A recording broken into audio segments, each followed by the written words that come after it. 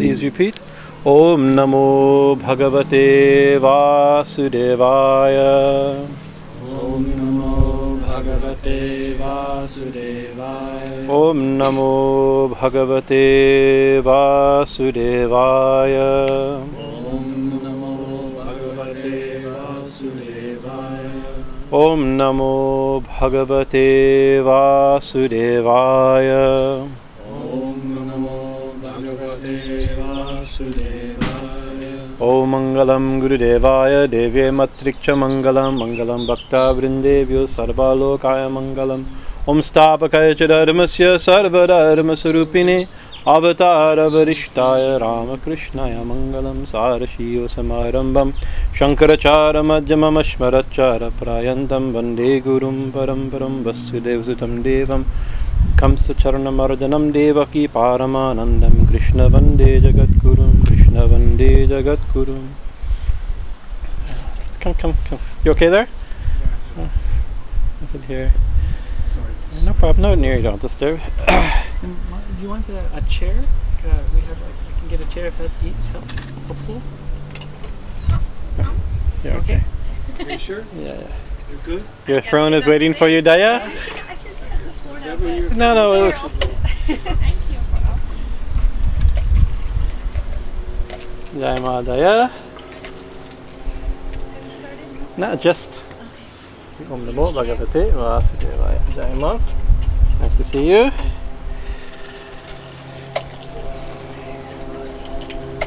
So last week we had You can and that's yours. no problem. Try to get everybody. So last week we took a little break. 2 weeks ago we had puja, so we on Sunday, so we didn't do class because we were busy preparing. And then last week we had a guest speaker. Were you here last week? Oh, yeah, it was Swami, my Guru Bhai, Swami Paramananda Saraswati, who gave a different type of class on Shankaracharya's commentary on Gaudapada's commentary on Mandukya Upanishad. A couple verses of that, very interesting, very subtle, careful thinking, very wonderful. Swami Paramananda, he's many years of deep contemplative experience. He has spent most of his adult life in seclusion in a cave, covered in snow most of the winters, studying these commentaries of Shankara and Sureshacharya. So we're very lucky that he came and was able to share a little bit on his way back from India. He was quite sleepy after 6 months in India, so jet lag was there, but I'm glad he was able to give us a class. So 3 weeks ago, anybody remember what happened? Where were we in the Leela of Krishna? No. So Krishna has been born. We know that, right? And Devaki, Vasudeva took Krishna out of the prison and took him and exchanged him with another baby, with a female baby in Raj, in Vrindavan, Gokul. And that little girl is Yogamaya or Mahamaya. We spoke, I think, last week on the nature, who is this Yogamaya, and her scene when she came back.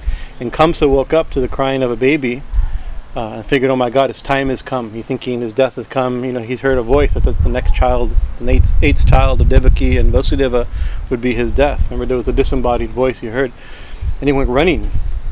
And seeing her, right, seeing that baby, the mother Devaki was praying, don't kill you already killed so many of my babies, right? And give me this one as a gift, right? Don't kill this one. And also the voice said that the eighth son. This is not a son. It's a girl. It's a daughter. So please save my. Don't. But he didn't think anything of it, thinking only this would be my death. And he grabbed her by the feet and he went and smashed her against the killer. Smashed her against the floor of the prison, right? And the story goes that what we read is that she flew out of Kamsa's hands and assumed the form of Ma Durga. It was 8 arms, eight arm form of Durga holding all divine weapons, and saying the equivalent. It says, "You fool, right? You can't. The one you think the one that's going to kill you has already been born, right? I'm not him, so why bother trying to kill me, right? And why bother trying to kill other children? The one you're born's already been, the one who is destined to kill you has already been born. And then she disappeared laughing. Okay. Well, he's in there working. Yeah. Sorry. What was I saying? The one. Oh, so. And then she said, and then the last section we began to finish, we didn't quite finish my main point, is after that she disappeared and she went to go abide by different names in different places. I don't have those verses just in front of me, but she says in different tirthas, basically tirthas, in different places, she became established. Right, so where is this Mahamaya, or this Yogamaya, this Ma Durga? How can we contact her? She's no longer in front of Vasudeva, but she's in all places, but in specific places she's known as. So this is holy place. Like here, she's here at Kali Mandir as Ma Dakshineshwari, at Dakshineshwar as Ma Bhavatarini, as in Vindhya Mountains she's the Vindhyavasini, in Vrindavan she's known as Katyayani. So in each temple, in each place, she's known by different names. Adyama, Brahmacharini, all these different names in different places. So this Mahamaya, which we're all bewildered by, we can still worship. Remember, one of the themes of that talk of our class was that Mahamaya, she is the cause of everyone's bewilderment, but she's also the cause of everyone's enlightenment. Right? She's Vidyamaya and Avidyamaya. And so Tatsi Ramakrishna said, if you worship her, it means worship the Divine Mother, then she withdraws her deluding potency. Right, and how do we do that? She's become in all holy places in different names. So there's different hymns. I don't have it in front of me tonight, but I was going to read this hymn called Adya Stotram. Adya Stotram is a very beautiful hymn from the I think it's Narada Brahmana or Brahmala Tantra. It's from one Purana, Brahmala Purana, I think, or Brahmala Purana. And it starts as, oh, you who exist in this place, you're by this name. In this place, you're by this name. In this place, you're by this name. This place, by any place. Right? As just rotating these names and these forms in our mind, it has a falsity. It says that all the benefits that come. One of the major ones is that one becomes free from the allurement of delusion of Maya. And this is Vishnu Bhakti Prada Durga. You are Durga. You are that Durga who Vishnu Bhakti Prada, who gives devotion to Vishnu. Right, that text is a Shakti. It's a text on Shakti, but it's a Vaishnava text also, right? So it's saying that so we can usually Durga as Mahamaya deludes everyone, makes us become totally lost in the world and lost in self-identity. But when worship, she becomes Vishnu Bhakti Prada Durga, the Durga who gives devotion, who gives the way contact with divinity by worshipping her. So that scene ended. So then break scene. Then we took a couple weeks break. The curtain comes up again, and now we'll see what's going to happen. What Kamsa now sees, the one he was so angry and so scared that he was going to go kill that baby, as he's killed so many other 7 other babies, all the other babies of 6 other babies now of Devaki. Now there's nothing to kill. Right, and there's nothing to fear in the future another child, because already 6 children have been born. Right, and then he's thinking. The commentaries have stated he's thinking that Devaki must not be a normal child, not normal. My sister or sister-in-law or cousin sister, whatever relation, she's not normal, right? Because the child that I just saw born from her, that I tried to kill, became 8-armed Durga. Right, so if Durga is her child, who's she? She must be very special. And so the commentaries say that there was some spiritual shake-up. You have to imagine that scene. Of course, what he tried to expect, and then she disappears and becomes a goddess, and then laughs, saying, "Your death already certain," disappears. But then who is Devaki? Who is Vasudeva? Right? She becomes a little astonished. These must be glorious beings. Right? And then he starts thinking, what have I done? Right, that I've tried to kill all these children. Right. So the question is, and then he begins to console Devaki. Do not grieve about your children. These are the verses we'll read. Right. Just because I've killed them, I'm not the one that killed them. It's fate that killed them. It was his own karma. right? Also, the body comes. If you think you're the body, then you think people have died and been born.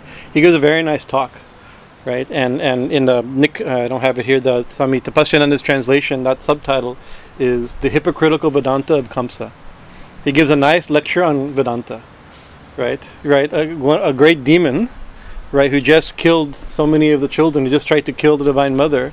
Then it's like, oh, and then tries to get out of the crime. Now it's finished. She's gone. You've nobody to kill, right? And he's thinking, oh, I have to pacify. Who are these parents who are like, what have I done, right? So appearing, oh, I'm very sorry to have done this, but please.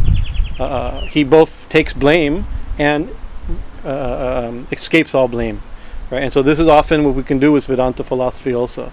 Oh, who is killing whom? Everything is changing, nothing is real, therefore we avoid all responsibility. Two things: we avoid responsibility and we give other people responsibility, right? If I do something against you, right, it's not my fault, right, because I'm not doing anything, I'm not the doer, right? And it's actually your fault because it's your karma, right?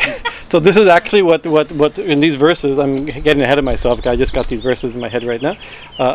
This is what Kamsa is going to do in a certain I sense. think Ravana does the same thing in Ramayana. Ravana does the same thing. Not only Ravana does the same thing is done by Hiranyakashipu, right? In the beginning of the Nrsingadev Leela, Hiranyakashipu gives a full lecture to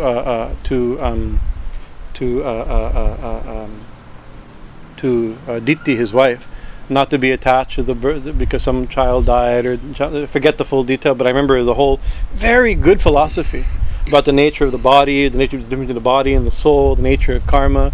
Very good, high teaching. And also when somebody has died, you give somebody some spiritual teaching. We're not the body, everything's changing, there's fate, there's karma. We give these things to pacify.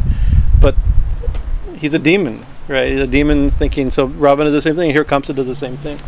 But it also, so we can interpret it as either he's like, oh, he has some awakening and really feels this, what have I done? Right? Or he's being purposely hypocritical, giving high philosophy to exclude himself of doing anything. What have I done? But I didn't do anything, right? Or it could have been a flash of real knowledge, right? Because Kamsa is not a normal person. He actually has many dignified qualities, right? Kings in the ancient times, as Puranas, had spiritual knowledge and training, right? But we see, just like sometimes when you're covered in clouds, and he's covered in the clouds of fear of death and selfish behavior like this, so much so that he's willing to imprison his father, imprison his sister, tried to kill her on her wedding night, and kill and smash so many children in front of her, right? You can imagine how dark his world must be. That's like a real thing to do. That's like, oh yeah, it's a total normal thing to do. We should do that, right? That's a very dark world. You can see like almost clouds covering it. And in Bruce II, actually, by Mahamaya coming, right, and showing herself and then disappearing, so that's also a little bit of a break of his Maya also, right? And he saw, right, and therefore could give real spiritual, had some shimmer of spiritual knowledge. But what happens after that, right? It's not his habit. It may be a certain realization. Again, the clouds come, and like we won't read that this week, maybe next week, when his advisors begin to tell him, oh, we should kill all the children. Right, we should torture holy men. We should torture Brahmins. We should kill sadhus, burn down temples, right? Kill cows. That's what we should do. That would be the best way to protect yourself. He's going, yeah, that's a good idea, right? You can see from that the high spiritual knowledge he's giving to kill cows, Brahmins, holy men, children, and all young children, right? You can see that. So even sometimes, and you can see sometimes we have a traumatic experience or dramatic experience. We get some flash of awakening, right? But it doesn't always last. Right, because we get a flash, but we don't get a clear vision. Right, it's not a real transformation of our consciousness. Right. Sometimes Ramakrishna said, you suffer a huge shock or a huge death in the family or a loss like that, and you're like, oh, I'm going to renounce the world. Right. So Sri Ramakrishna said, that's okay. Let him renounce the world. I'll see you in a few weeks. In a few weeks, you'll get cold and hungry, and nobody to wash your clothes. You'll be right back. Right. He said, like, eventually that type of renunciation is not. It's something you cannot deny it. We don't want to dismiss it. When we see these type of things happening amongst the family of devotees, you don't want to discourage, right? Because any little bit of awakening is good. You want to feed that, but you also know that that's not the long established habit, right? That spiritual understanding comes from long experience, long practice, what Patanjali calls yoga abhyasa, a long daily practice over a long time. Jai Ma. Well, there's some tea, if you like. So that's where are we here? Let's see, verse. I'm going to start on verse 14 or 15.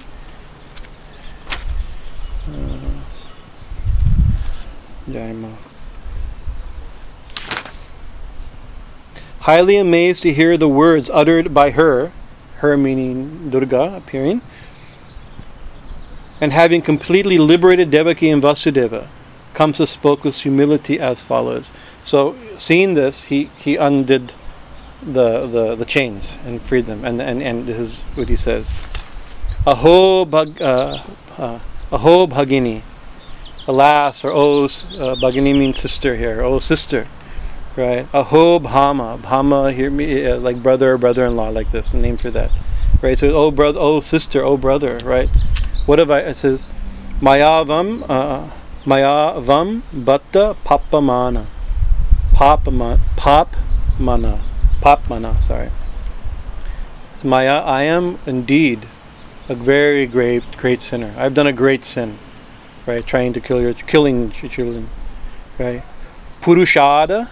Iva patyam purusha addaha, right? This is, he says, like a monster, or purushada is in the Puranas is a way of saying rakshasa, right? Not just demon, not demon like an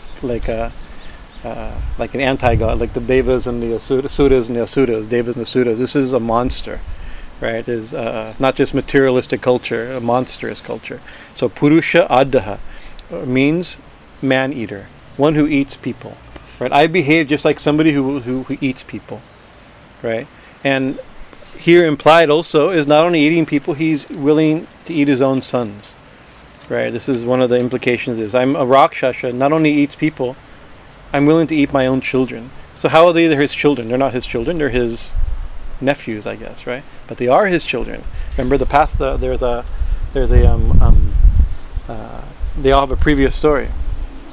They have a previous story. So they were all the sons. They were all actually his sons in the previous when he in his life as Kamsa, right? Who upset him, and then who were cursed, or he himself cursed to be killed by their own. He cursed them to be killed by your own father, right? So here he is. So actually, he's actually killing his own children. Right, so literally by saying, "Oh, I'm a monster," he really is a monster. Killing people is bad enough. Eating people is bad enough, but killing or eating your own children could become more. Even now, that could be considered. If that comes on the news, it could be, like a horrible monster. Literally, like I remember when there's a Chaitan Jyotima, a wonderful sannyasini, who we had the great good fortune to know in Rishikesh. He's come here a couple of times too. She's now expired, left her body. But she was her favorite book is the Bhagavatam. Right, this is her book. Right, she knows Bhagavatam by heart, right?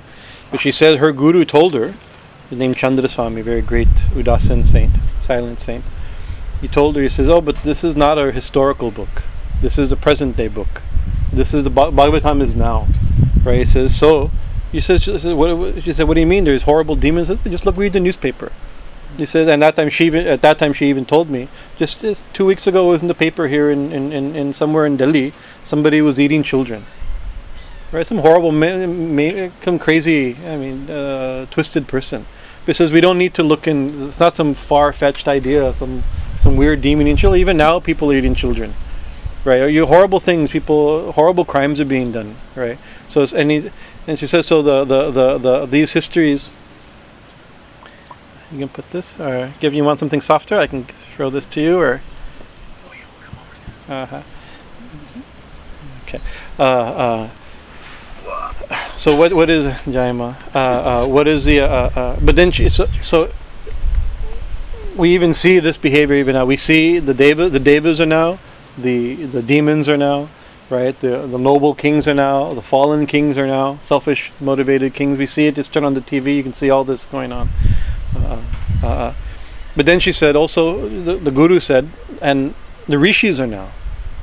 And then she looked at it and said, who are the rishis? And she says, we're the rishis. Meaning, like, and she said, but this is Kali Yuga, so rishis aren't very high. In previous ages, you had rishis. Right now, the rishis, he pointed to you, it's pointed to me and pointed to her. We're supposed to be the rishis. So it's Kali Yuga. We don't have the most high philosophy, but anyway, we're giving our best shot, right? To be rishis, to be devotees, to be kings, to be parents, to be not be demons like this, right? So, alas, sister, alas, brother, I am indeed a great sinner. Purushadaha eva patyam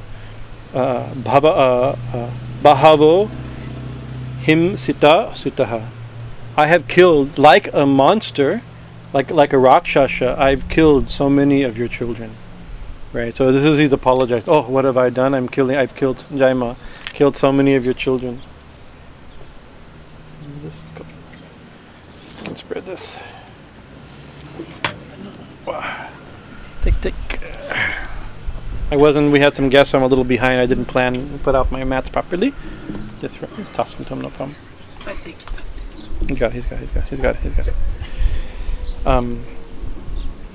So the first is the apology. I've done a horrible thing. I've killed like a monster. I've killed so many of your children.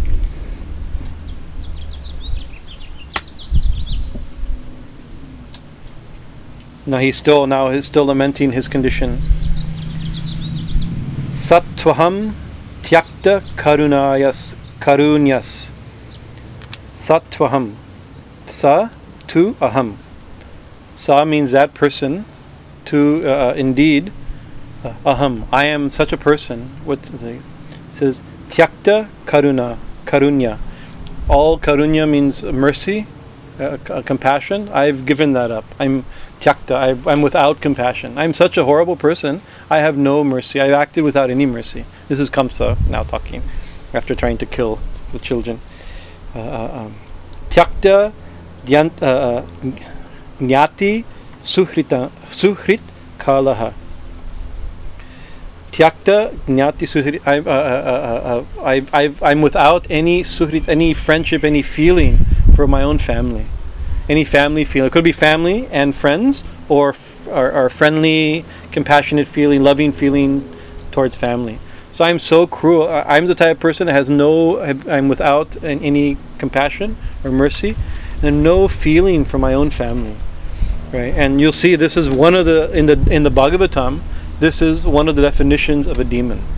Right, we were like, what's the definition of a demon? Like, we shouldn't use this to demonize people. You're a demon because you show this symptom. Right, that's not the point.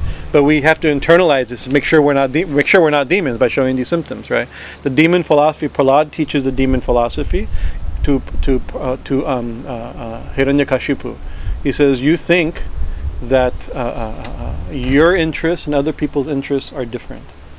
You see this different. That other people succeeding means you're not succeeding, which means competition. Right? That's the idea. If other people don't succeed, that means I'm not succeeding. And you see that other people's success is independent of your success. Right? This is one definition of a demon in the Bhagavatam. Prahlad's definition. Right? And then that leads you to see others as enemies. Right? Those who are against, in other words, those who are not helping you are automatically against you. Even people who are just living their lives independently, they're enemies. To be fought, to be overcome, to be won. Right? So it's a subtle thing that pollutes the way we can view people. Right? And so, Prahlad says you should see, by seeing Vishnu, we know Vishnu is a friend of everybody. Everyone's everybody's success and happiness is my success and happiness. It's a very different way of thinking. So here he says that this feeling of kinship, this idea of I'm without fellow feeling or friendly feeling towards family, is another way of saying the feeling of other people being with me or connected. This feeling of family connection. In other words, seeing everybody as other. Right? I am without compassion, and I'm without unitive. I don't know. I'm not using the right language today. This feeling that we're together, that we're one, that we're connected, that we're family.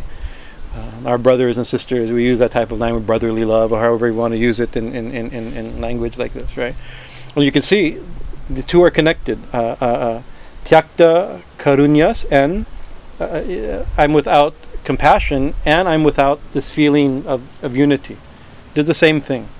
It's actually saying the same thing in two different ways, right? Because compassion is a feeling when you see other people as similar to you or connected to you.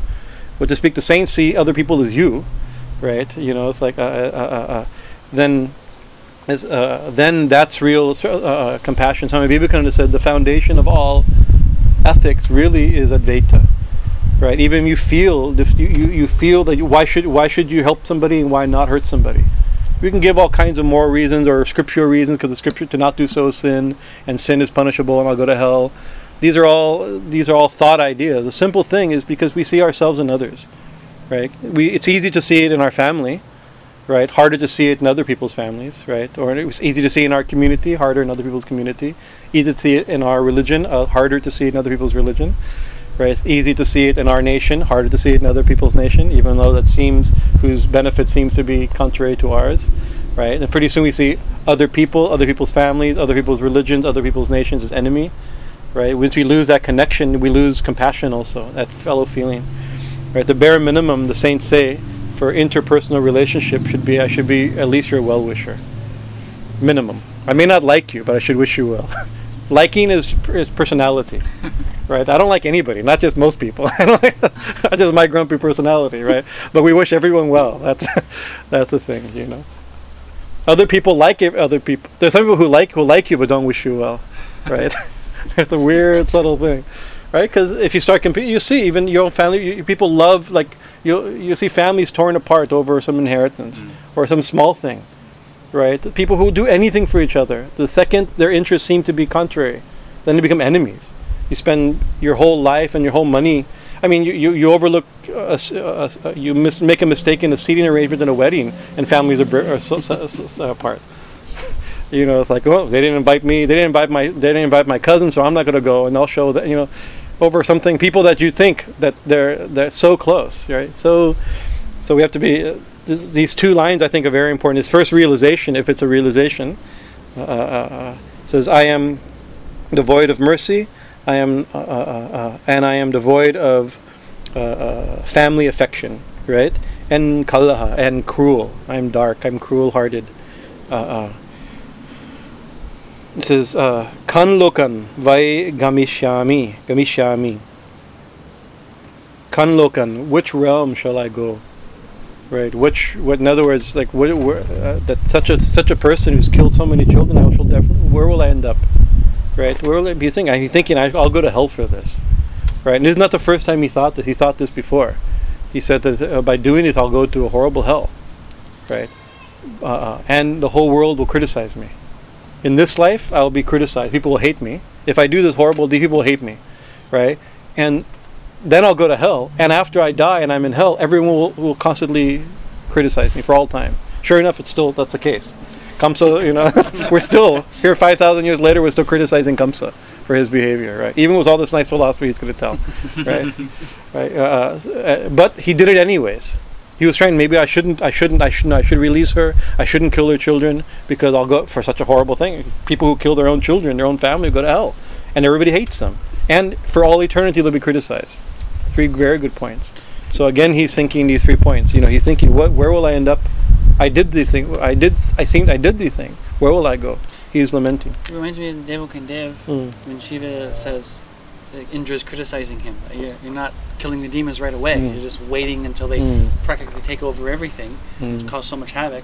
And Shiva says, I give them at every chance a chance to choose another way to go. And like, here's another. He has his. He's probably going to talk about how we don't have any choice, but here in his realization, with this moment, he has the chance to like do something else or not do what he's going to do. Yeah. Already he's done so horrible, right? But can he do worse? He can do worse. Turns out, the problem is that you there's this dictum, a saying that you shouldn't trust. I'm forgetting like you don't trust a drunk man. You don't trust an animal with horns, I think, and you don't trust a river or something. I forget what it's, or certain things like that. But animal horn, any second, you pet a cow. Cows are so gentle. You go and you pet its hair, you rub it like that. But any second, just do this, and it can gut you. Our friend Haridas, he was very seriously injured by a cow in India. Very, very. He was giving the cow food, and a cow he knows. But the cow has big. It doesn't take much to even out of affection, one little scratch, and the corn just ripped him very serious injury, right? So similarly, you see with a drunk man, like you have an interaction with a drunk person. You're nice, you're polite, but you have to be very careful. You never know from the second his nature can change, right? What he's going to do is unpredictable. So similarly, or with a snake also, a snake at any moment can bite you. Right. So similarly, with somebody who has a demonic type of consciousness, right? Here he is. Oh, what am I going to do? But from the next, I'm already giving it away. After he's going to do horrible things, right? After telling, I've done horrible things. Where am I going to go? Please forgive me, right? Then the next thing he does after this is more horrible things, even worse things, right? Ka lokan vai kamishyami. To which realm of hell will I go? Brahmaheva mrityasham. Brahmaheva. Brahmaheva means Brahma ha-ivaha. Means like somebody who's killed a Brahmin, right? And now that we don't actually have this consciousness of like a crime of killing a Brahmin, right? And that's and the whole sociological study can be done about stratification of human value based on this. But in the Vedic perception, there's very few crimes worse than killing a Brahmin. But a Brahmin is not just somebody who has a sacred thread born in a Brahmin family. Brahmin, as per scripture, means someone who has realized Brahman. One who knows Brahman, the supreme, one who knows God or is dedicated to God as a Brahmin. So here Brahman means a holy man, right, or realized man, a saint. Not just, but it could be both. However it is, but just like I've done horrible things, just like as if he says I'm a monster, and I'm one and he thinks I've killed a Brahmin, like one who's, of course he hasn't. In one sense, Devaki and Devaki and Vasudeva are not Brahmins, right? But they have realized Brahman. They had the supreme Brahman in their womb, right? So there's some little play on this, right? But then he says, Mritya Shwasan. This is Swashan. Mritya Swashan. This is the thing. Mritya means dead, and Swashan means breathing. So, dead while breathing. So what that means? Like I'm dead, although I'm alive, I'm like dead. Right? So that's that type of like the living dead, you could say, almost like that. I'm living like, how am I living my life? I've done this horrible thing, like a monster, like a. He says, although I'm breathing, I'm like dead. Right. And you see, in his condition, what can you do? Right. Anything he does will be bad. Right. I've quoted this verse from the Chaitanya Charitamrita before. There was a hunter who was named. His nickname was Torturer of Animals. Right, and he'd half kill animals. Right, he'd see an animal and he'd shoot it in a way where it wouldn't die. He'd injure the animal, because seeing the injured animal, two things would happen: other animals would come to eat it, and he'd get those animals, or other animals would come. Its family would come to help it, and he'd get those animals. So he was torturing animals in order to get maximum profit. Right, this is the ancient version of factory farming. Right, that way of thinking, And Narada comes.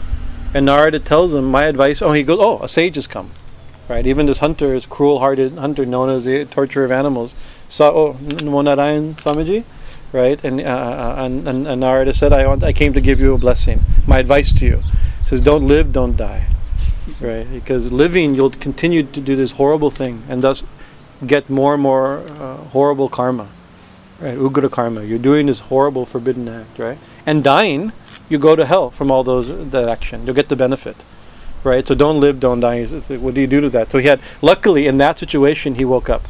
He said, what do I do? Right? He said, then he gave him a mantra, told him how to live, and it's another story. We've told this story, very important story, and very apt for this time of what's going on in our food industry like that. It's a very interesting story of how we can get out of this particular situation we find ourselves in. But he finds himself, what can he do? Like he can't. He's acting like a monster. And his destiny is horrible, right? What will he do? And his life is horrible. I'm already like dead, right? Verse 16, verse 17. So that's the first thing. First he does is, please, oh brother, oh sister, I'm a horrible person. I've done this I've killed so many of your children like a monster. I'm living like dead. I don't know what's gonna happen to me. I must go to a horrible place. And then he gives some. Now he begins to give his high spiritual teachings. Daivyam apya amritam bhakti. Daivyam api anritam bhakti.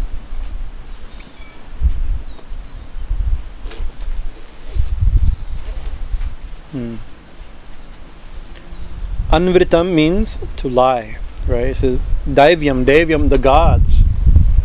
They api also, anritam lie, vyakti speak. The devas also lie, right? Na martya eva kevalam. Not just humans, right? So humans lie, but even the gods lie. Now what he doing? He said because he did all. Why did he do all this? Because some disembodied voice, right? Ashira vach, right? Some sound came from nature, from some unknown place, and says, "Oh, you fool! The eighth child of your sister, whose chariot you're pulling, will kill you." Right. So now he said, like, see, the gods, human beings lie. That we know, but even the gods lie. It's like I'm just doing what the gods told me. Right, but the gods lied to me, right? So he's already beginning to excuse himself from this from the crime that he's done. I've done such horrible, but it's not really my fault. The gods lied to me. And remember, he's a human, but has asuric qualities, and later we'll find out that his advisors are pure asuras. Right, they're pure demons. So he represents that demonic type of, and the demons are always fighting the gods, and so there's a natural. If you know the story, there's always some tension between the gods and the demons. They never trust each other. They're always enemies of each other. So you're thinking the gods have lied to me. They told me that the eighth son, but the eighth turned out to be a daughter. And she disappeared. She promised me she's not the one that will kill me. Right? They lied to me. Right? Humans lie, and gods also lie. Namrata eva kevam, not only not humans. Yad vrishambad aham papaha. So I put my faith in that. I put my faith in that voice. That was my mistake, right? And papaha, I did this horrible thing. I did this horrible sin. My great sin. I'm a sinner, but why? Because the gods lied to me. Right. So that's one. Swasur nihattatvan chishun, and I've killed so many. Oh, my sister, nihantan, I've killed so many of your children, believing the lies and that the gods told me.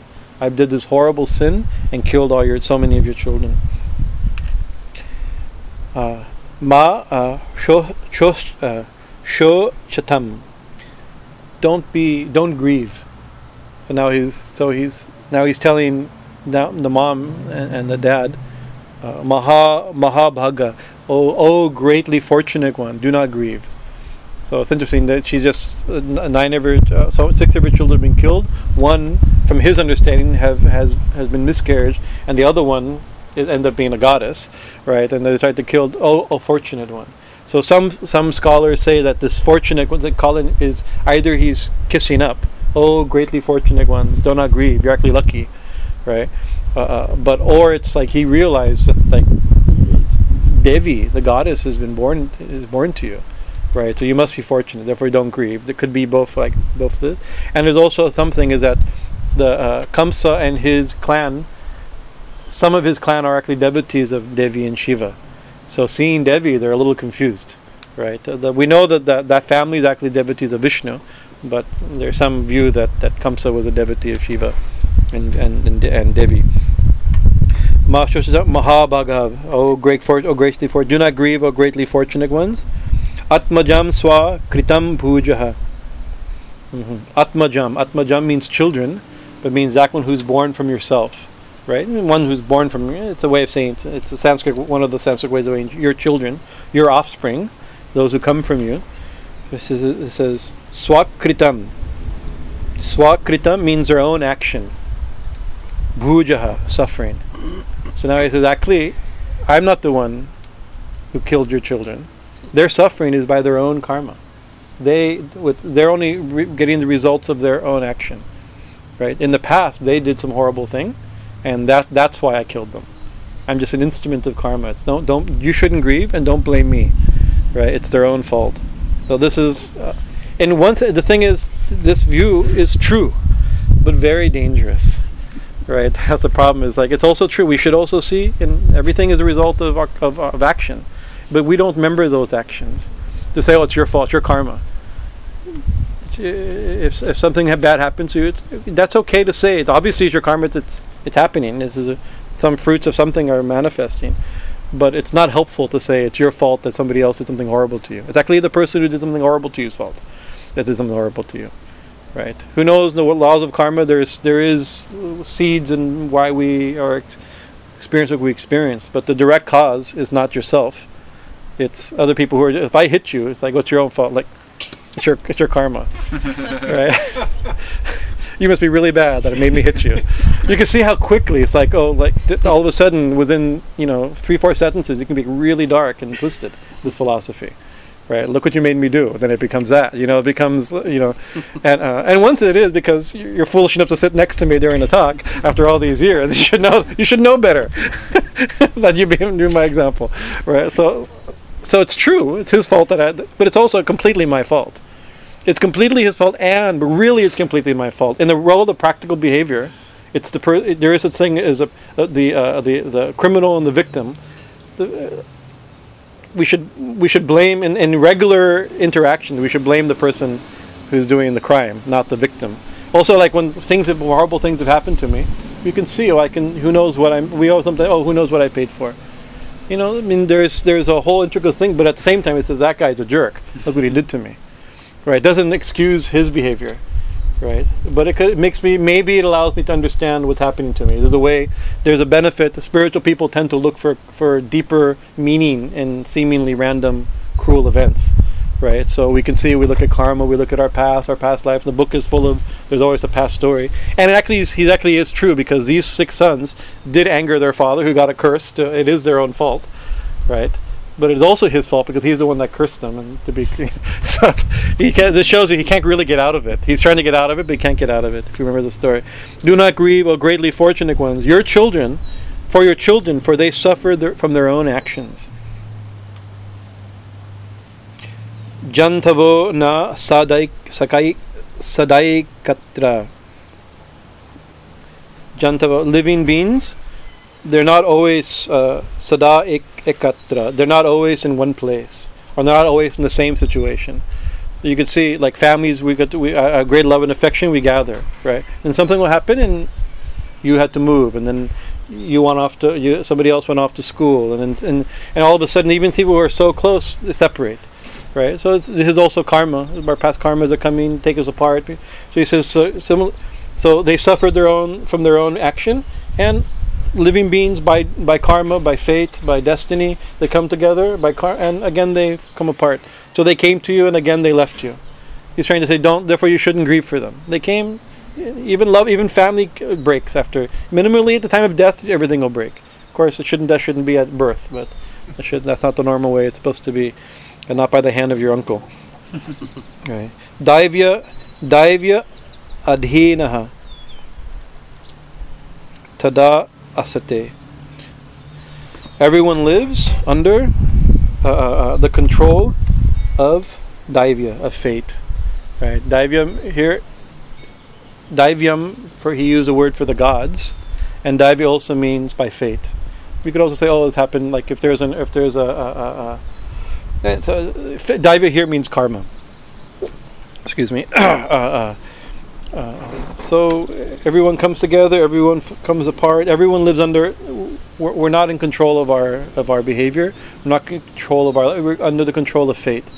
But you can see this is messy thinking, because first he's saying our suffering is a result of our action, but our actions are also controlled by fate. Right, these are our own karma is we're suffering the result of our karma by destiny.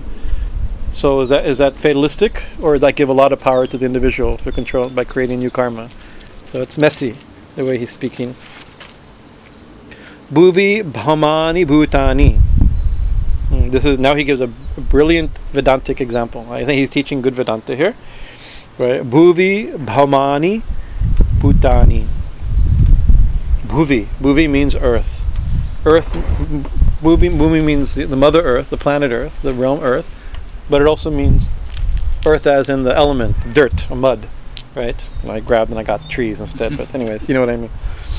Dirt, right? This is Bhaumani, that which is created from dirt. So it means what's created from dirt, which means like this is made of earth, this is made of earth. This is perfect. Actually, really what it means is cups, and it means it's a fancy Sanskrit way of saying cups or pots. Earth and that which is made of earth, pots. So this now you can see. So he's describing. So you imagine this as being a metaphor for something, just like our body is also we're often described as we're made of earth, right? And so earth, from earth pots are produced. Bhutani. So these are created from earth. Earthenware is produced. Right? Yata yantya apayanticha. And also they appear, and apayanti, they disappear. Or they're put together or they're broken. Like this cup. This cup is been fired nicely. We got this from Vinjavasini. But the clay cups that these are supposed to be impersonating, right? These are unfired cups we make that they serve tea in India. You drink it, and what do? Somebody very lovingly, maybe not lovingly, but they make these clay out of clay cup. They put it in the sun for a few days, become hard, and then they sell them to the tea descendant. You drink it, and then you throw it, and it breaks, right? This is yanti apayanti. It's created out of earth. Earth makes the cup, and again the cup breaks. So the philosophy behind this is that's the nature of it. What's real? Real is the earth, not the cup, right? Similarly, Nayam Atma Tatai Teshu Viprayeti Yataiva Buhu. So Nayam Atma. Nayam Atma means Na Ayam Atma. Right? Na Ayam Atma.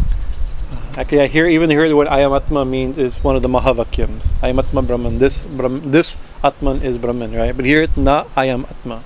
This, just like the cup is built and the cup breaks, but that's not the real thing. Is the mud that doesn't change. The shape comes and the shape goes. Similarly, the Atman, but the Atman, Nayatman, but this Atman doesn't break. This body may be built, this body may be broken, but the Atman doesn't break. Is not built and is not broken.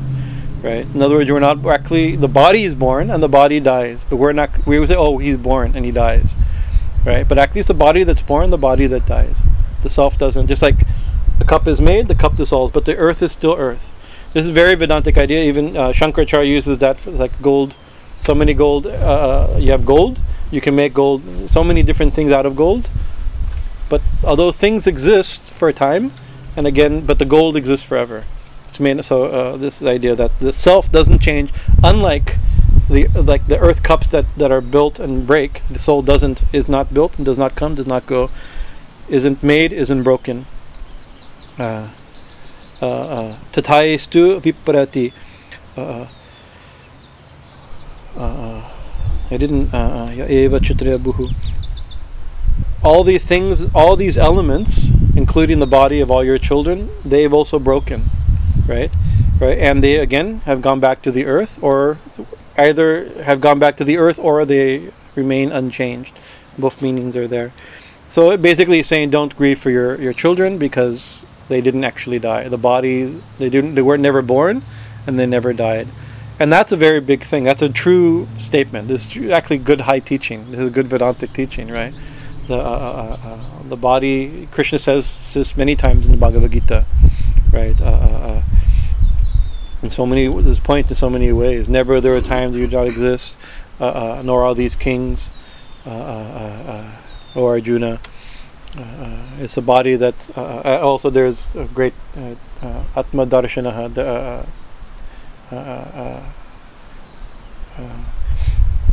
The unreal never changes, the real never lasts. One of the this has been spoken by the knowers of truth after observing the nature of both. Very famous line in Bhagavad Gita, right? That the self never is born. The self never is born, never dies. It's the body that's born, the body that dies. It's like this world is constantly changing, but the self is never changing, right? Therefore, you should not grieve, right? This is easy thing to say.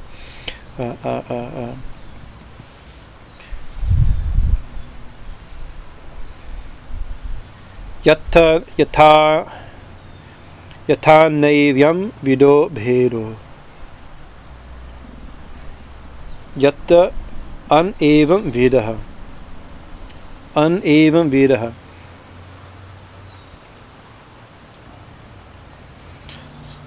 Someone uneva vidaha is the one who has no knowledge. Right? Ignorant. It's a way of saying ignorant. Somebody without knowledge is an ignorant person. An ignorant person. Yata aneva vidho. Vidaha, one who has no knowledge, no wisdom, an ignorant person. Bedo, he sees difference. Right. Yata atma viprayaha. And the result of this, the result of seeing out of ignorance causes us to see difference, and the cause of difference is ignorance, and the result of ignorance, of difference, result of seeing dually, is one considers atma viprayaha, that one considers the self to be the opposite of the self. In other words, that instead of seeing the eternal, one sees the self as changing. Non-apprehension causes. Yes, exactly. Yeah, that's Swamiji in his abstruse talk last week. He quoted Shankaracharya's commentary saying non-apprehension of the self is the cause of misapprehension of the self. Right? Ignorance leads to all kinds of weird ideas. Right? That's the thing. So it's like we don't see the self, and therefore we create a false world. We don't. It's based upon ignorance. We create. So similarly, ignorance causes duality. Duality causes to see the self as not see the self, to see the self as the opposite of the self. Here, self meaning unchanging. We see the world as changing. We see ourselves as changing, being born, growing old, dying, like this. Deha yoga viyoga cha. Deha, the body. Yoga viyoga. Yoga means connection, and viyoga means separation. Here, referred to the body. When we're connected to the body means birth. Viyoga, deha viyoga means death, right? So as a result, we experience birth and death, right? As soon as you think, once you no longer know the one, you see the many, and then you see the world of duality. You see the world, and we think, oh, I'm born, I'm dying. This body is born and dies. Body is born and dies.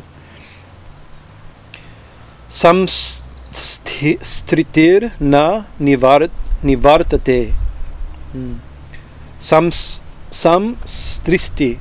This world of this material world, this common conditional world, material consciousness, na vartate, does not stop. Due to ignorance, we see duality. Due to duality, we see the world of birth and death. And when we're conscious of the world of birth and death, then our attachment to this world doesn't end. We're stuck. Exactly in one verse, he gives very, very correct, not incorrect. Right? Srila Prabhupada in his commentary says, and he's right. That's his last line of this verse, his commentary, and he's right. Right? Because it's like a deep from the mouth of demons. The thing is, like even our wise people don't speak like this, right? Our priests don't speak like this.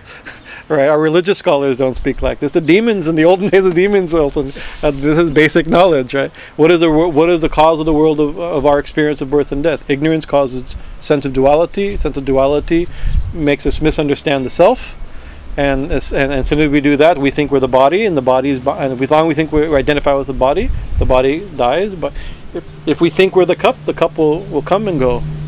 Right, and then again something will be made out of that mud, and again it will go, and again it will be made with the mud, and again it will go, unending, the unending attachment to this world.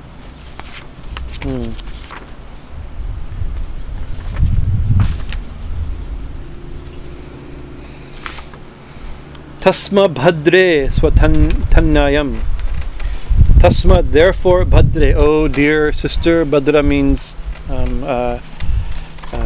good. Oh, good, a good woman. A way of saying, oh goddess, oh good woman. It's a prayer. He's speaking very. Also could be Bhadre means, oh sister, be blessed. May good come to you. Either oh good one or may good come to you. Both meanings are there. Swatanayam, those children that came from you, your sons, right? Maya vyapaditam api. Vyapaditam, unfortunately, who have been killed by me. O good woman, your sons who unfortunately or seemingly, right, have been killed by me. Right, your sons who have been killed by me. Ma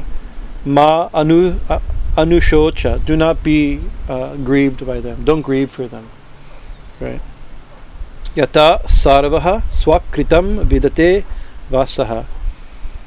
Yata, why? Because sarva swakritam, everyone is only experiencing the results of their own action.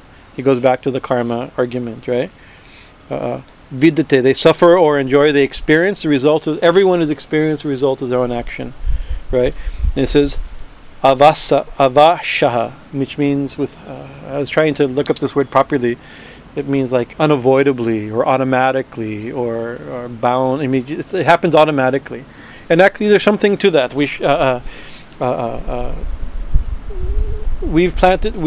not just, of course, in that famous first couple verses in the Dharmapada, one of the few considered most authentic works of early Buddhism, probably closest to what the Buddha himself spoke. One of the first things he says is what we are is a result of what we have done in thought. Right? It's simple. It says, and what will become is a result of what we do and think. It's a real simple causal link, right? It says a cart follows a horse. Experience follows action and thought, just like a cart follows a horse. Very simple logic, right? It's not difficult to understand, right? The problem is that we have thought and done things. We were trying to remember today. We were trying to remember.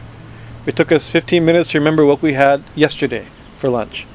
We wanted to tell. We had a guess. We told, yesterday Usha made this great thing. We couldn't remember what it was. And three of us together couldn't remember what we it was so good, we should remember it. One of those meals, we should never forget this meal, and we forgot, tried to tell somebody, we couldn't remember the meal. Yesterday or something like that, right? Quinoa?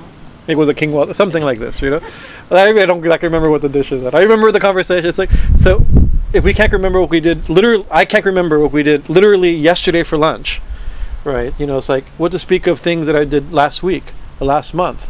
Things that I said that I even mean to say that could have affected somebody or hurt somebody, that caused somebody to do something, right? What to speak of past life or 1,000 lives, right? Not only do we have the tendencies of 1,000 lives, we have the karmas of 1,000 lives and millions of lives.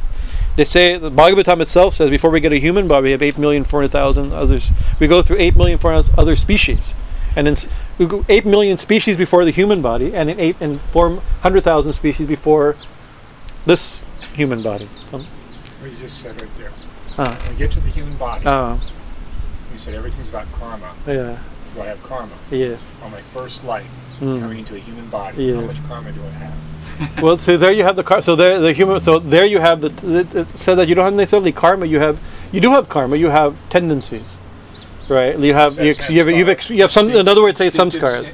You could say some scars, right? But then. It depends whether or not we have, because so you hit me, you hit him. Yeah, that's your karma. But it's my first life, and how do I have karma? Because that's the thing. But so that's the thing is, it's very hard to make an exact. What's the karma of that? The karma is you've attained a human life, and part of a human life is being hit by me. There's just an intrinsic quality of being a human being, of difficult things happening, right? That's the karma of just being. The result of all your past action is you're a human being. And within a human being, what does that mean? You're going to die. Did you do something to deserve to die? You attained a human species. That's the I thing, right? But it is the karma, also the result of that auspicious birth of a human being, the result of 8 million incarnations, right? The result is going to be disease, old age, and death. right? So even that is, it's like right. That's going to be but what's going to be that's going to be the ultimate. These are big things. But here karma that's one thing. Like everyone's going to be born, everyone's going to get disease, everyone's going to grow old, and everyone's going to die.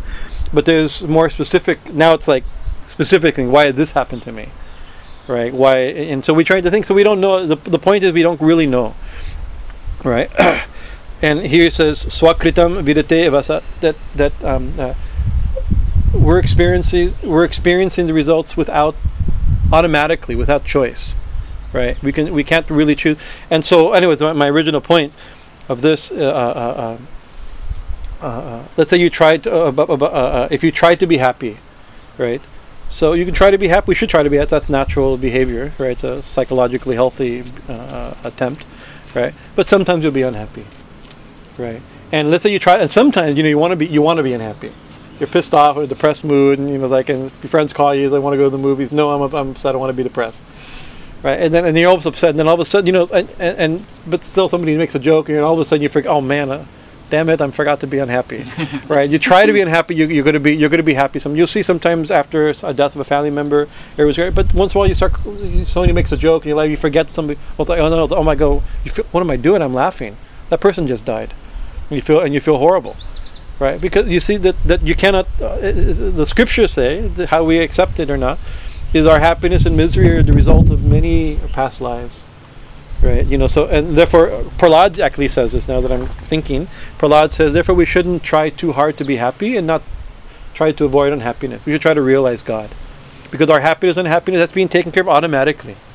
In the past, who knows? We planted so many seeds. That's coming. We'll be happy, we'll be unhappy, we'll be rich, we'll make money, we'll lose money, we'll be healthy, we'll get sick. All the things there's a natural human, there's a healthiness. We should be healthy and support ourselves and our family. That's not what he's talking about. But not to waste our whole life in trying to do things that already been taken care of. It's happening automatically. You'll be unhappy, you'll live automatically, you'll die automatically. Happiness will come, misery will come. Therefore, don't overly focus on it. He says, therefore, put your mind on the transcendent reality, trying to realize God. So this is true, but it's being spoken by a monstrous demon who just said he's a monster, right, and living like dead, right. So you have to always understand that where it's come a little bit where it's motivated. So it's weird because this is meant to be a teaching, but it's also meant to be a lesson on something about Kamsa, but it's also true teachings. Right, so most commentaries will actually say you should learn from these verses. Right, he's saying true things, but we should be careful because the high philosophy. What is it that Jesus said when in the story of the when he's in the desert, right? That being tempted, he says that even the devil can quote scripture. Right, the devil can also quote scripture, no problem. Here, demon can quote scripture. So. Sometimes scripture is a great lesson. In the middle of this horrible situation, we can learn something. Or we can also learn how we can be easily misled and bewildered by it says in the Vedas, so it must be all right. Right? This is very good philosophy. Only a few more, I want to finish this section. I think 3 more verses.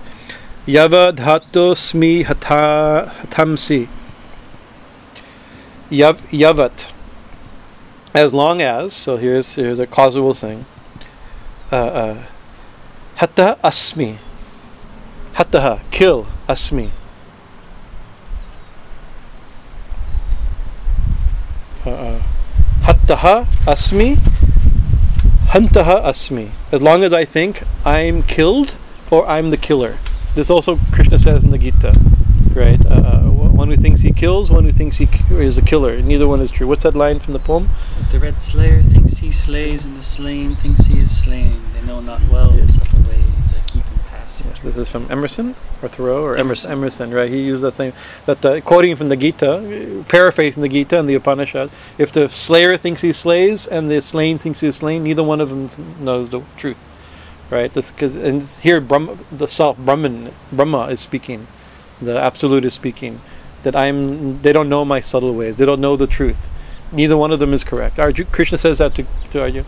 The slayer, you're not slain. The slayer, there's no slayer and there's no slain. The self is, therefore, do not grieve. Arjuna, get up and fight. Right. So he's certain. As long as I am killed or I kill, Tya atmanam manyate swadrik. Tya means iti atmanam, this own self, and manyate, considering, aswadrik. Aswadrik means to see. Swadrik means to see oneself, right? To see one's own atman. Asadrik means to misperceive one's atman. As long as one thinks I am killed or I am the killer, one is misseeing his atman. He's not seeing his atman, right? He has wrong. He uses this word to manyate. His idea about the self is wrong. Right, so when you think, oh, I was born, I'm going to grow old, I'm going to die. That's a natural thing. Oh, I had a baby and he died. These are two natural things, right? But he's saying here, actually, this is you're misunderstanding the self. It's a mistaken awareness. Tavat tat abhimanya agnom. As long as that, so long this, what happens? That, as long as he tat abhimani, along he thinks himself thus, he says agyana, he is ignorant. You're ignorant of the truth. Badhya badhadakam. Badhya means you're bound, and badhadakam, how do we say, is your obligations. So long as you think this, then you're bound to your obligations to the world of samsara. As long as you think I'm the slain, I'm the killer, or I'm killed, then one is bound, and one misunderstands the self. But so he's saying, oh dear sister and brother-in-law, right? Do not grieve, right? One who thinks I'm slain, or one who thinks is slain doesn't understand the self, and he's bound by the world. But actually, they don't think I've been slain or I'm the slayer. Their child's been slain, and he's the slayer. Right, he's trying, once again, you can see it's good philosophy, but being used in the hands of a demon trying to get out of the responsibility for his behavior, right, for his own ignorance, right? Or it could be he's speaking his own ignorance. He's realizing this is what he's done also. Scared of death, thinking he's going to die, he's killed so many people, I'm the killer, I'm going to die. So you can see it's a little psychological thing going on here. Final verse. Kshama dvaram. Mama duratmyam.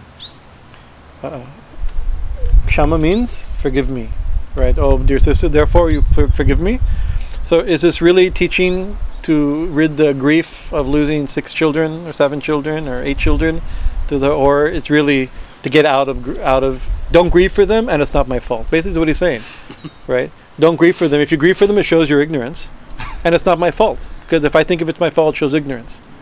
Right, so you can see it's still the good philosophy in the hand of a demon. We should learn, but be careful, right? Not to misuse. Kshama, oh, please forgive me, Mama Dhauriyat Mayam, of this. Forgive me doing this ghastly thing, this wicked thing, this sinful thing. Sadhavo Dino Vatsalaha. So he says, oh, you are sadhus. You are wise people, holy people, good people. Right, so you are like sadhus, right? And we all know one quality of sadhus is they're very merciful to the fallen, right?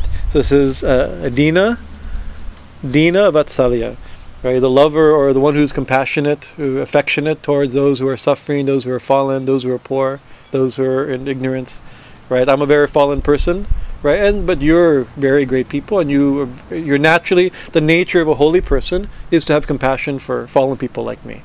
Therefore, so it's another nice thing, like to squeeze out of responsibility and punishment, right?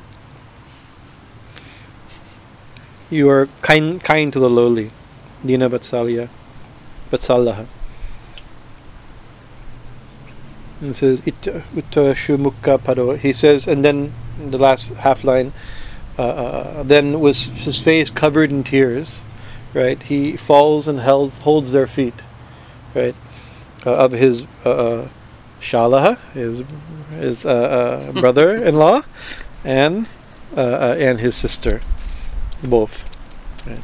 There's a hidden bad word in there. It depends on use. Everything can be used in different ways. Right. He he begs there, please forgive me. Right. So actually, this is very good Vedanta. It's actually very good.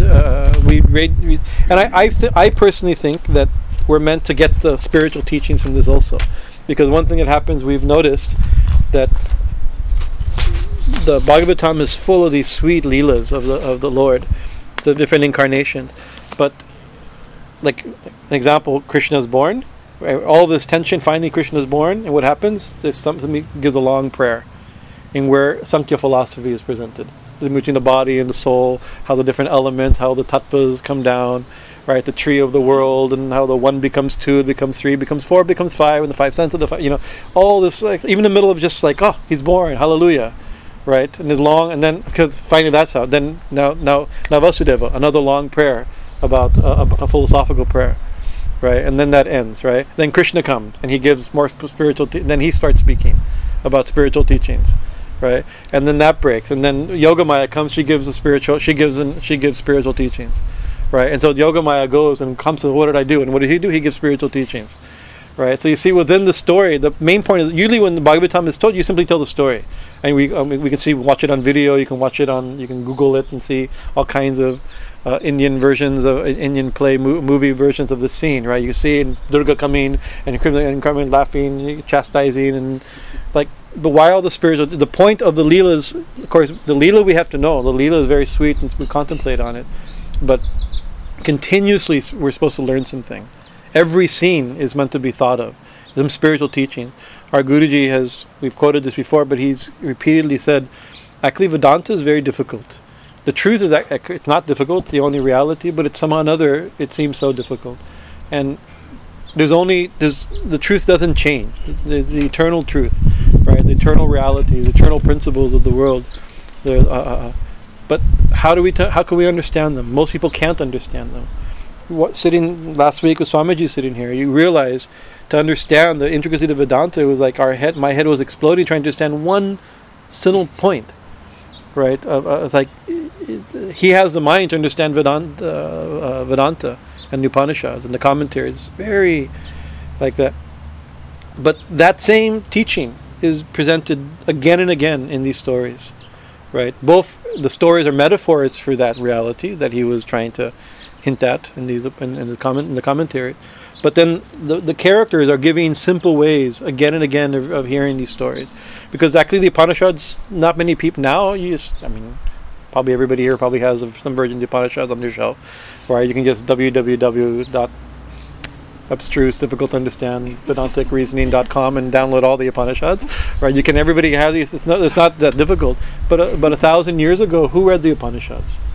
Right? Who read the Vedas? The Vedas only read by Brahmins, by Brahmin men, who are trained, not even by anybody, right? And by that, but they're not reading the Upanishads. The Upanishads are read by a fraction of those people, who have the inclination and the right to read those. So that knowledge is actually hidden in the Vedas, not revealed in the Vedas, right? Krishna says in the Gita, do not be deluded by the flowery language of the Vedas, right? Because it's almost not there. It's there. It's the core. He says, by the Vedas I am to be known, Krishna says, but don't be deluded by the Vedas, right? Because there's so much besides this in the script. But who can understand? Not only who gets to read it, that's a whole other point. That's another issue, right? But who can get it if they read it? Who's qualified to read it? Who's qualified to practice it? Who's qualified to understand it? The type of subtlety of thinking to even think it, what to speak of realize it, right?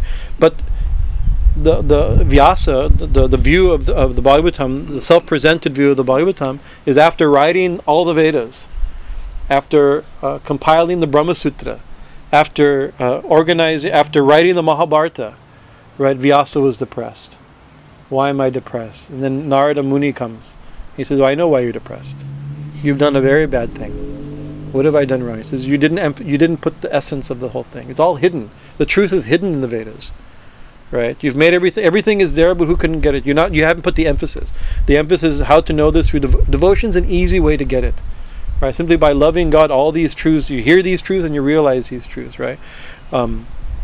So I want you'll never be happy until you rewrite the whole thing, retell the stories, retell the philosophy in a way that anybody can get, easy to understand, right? So then he wrote, as the story goes, Bhagavatam was written. He composed Bhagavatam for that purpose, right? He wasn't happy how he did everything. He was his job. He organized everything. He wrote everything. He clarified everything, but nobody was getting it. That was the problem. It's hidden, right? But here, in the same of the stories, even the mouth of demons philosophy is coming. Vedanta philosophy is being proclaimed in the mouth of demons. Little children, little Prahlad, he's speaking high philosophy. The Devas are speaking philosophy. The children are speaking philosophy. The demons are speaking philosophy. The saints are speaking philosophy, right?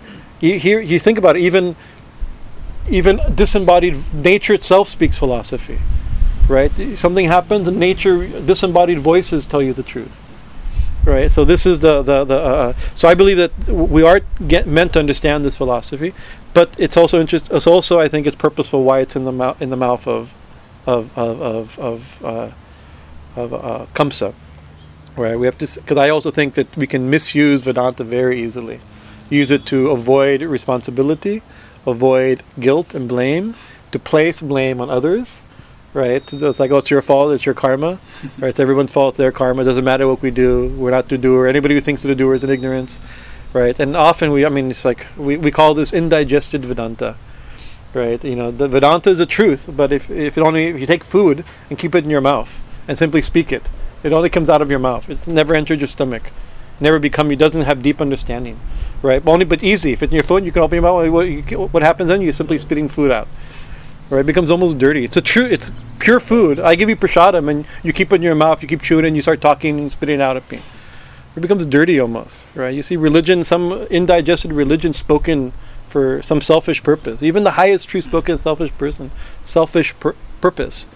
It all becomes gross almost, right? So all I hear is somebody, like, you hear some bad thing happen, oh, it's their karma. That's true, but that's gross to say such a thing during that time. It's like there's no there's no deep understanding. It's blame versus understanding. Exactly. Yeah, and actually, understanding makes you feel compassionate, not blame. It's like both for It's like something happens to somebody. It's like not only you feel sorry for the person that happened, but if there's understanding of karma, then you feel more sorry. Like how many lives of complicated suffering have led to this fruit, right? It's anyways, from the mouth of a demon, and the next thing he does, the next page, will be infinitely more horrible than anything he's done before. So you see, we can use these. This philosophy wasn't. If it was digested, he should also be a saint. He should also have realized himself. He should be on birth and death. He should no longer fear his own death, right? He should no longer kill anybody, right? What to speak of children, Brahmins, holy men, cows, and temples, right? This is his next end destroying. This is his next action. I've given it away. Next week, he's going to kill Brahmins, children, holy men, cows, and temples. It's like, right. Yay Vedanta. It's a victory for the high philosophy of Vedanta, right? But so it's their karma. So. It was their karma, and no, everybody suffered. And so the thing is, it's true. Right, right. It's true, but being true sometimes not good enough. Right, it has to be. A sage says something and a demon says something. Same thing. It will be understood differently. Also, the motivation for speaking. You see, some people, the same verse out of the same book can be used to spread absolute hatred, and the other one to breed absolute love. Same verse in the same book, right? Even the same meaning could be there with a different purpose. Not even like twisting one person. Even the proper meaning. But how do you use it? Use it as a weapon? Right? Or as a scapegoat? So who knows how he meant? This is how it's presented. Right? Prabhupada seems to take it, just shows you in ancient times even the kings had more knowledge than the rascals of this age. Right? Even Kamsa knew all this, right? We should also learn from this, right? He's speaking is true. And Tapasyananda writes the hypocritical Vedanta of Kamsa. Right? It's all hypocrisy, it's not real. Right? It's an example. He sees it as an example of falsehood being spoken in hypocritical Vedanta. I like that. Like he says the truth, but it's hypocrite is someone who speaks the truth but doesn't mean it. Right? That's the thing. He's saying, but it's a hypocrite. He's saying the right thing, saying all the right things, but doesn't.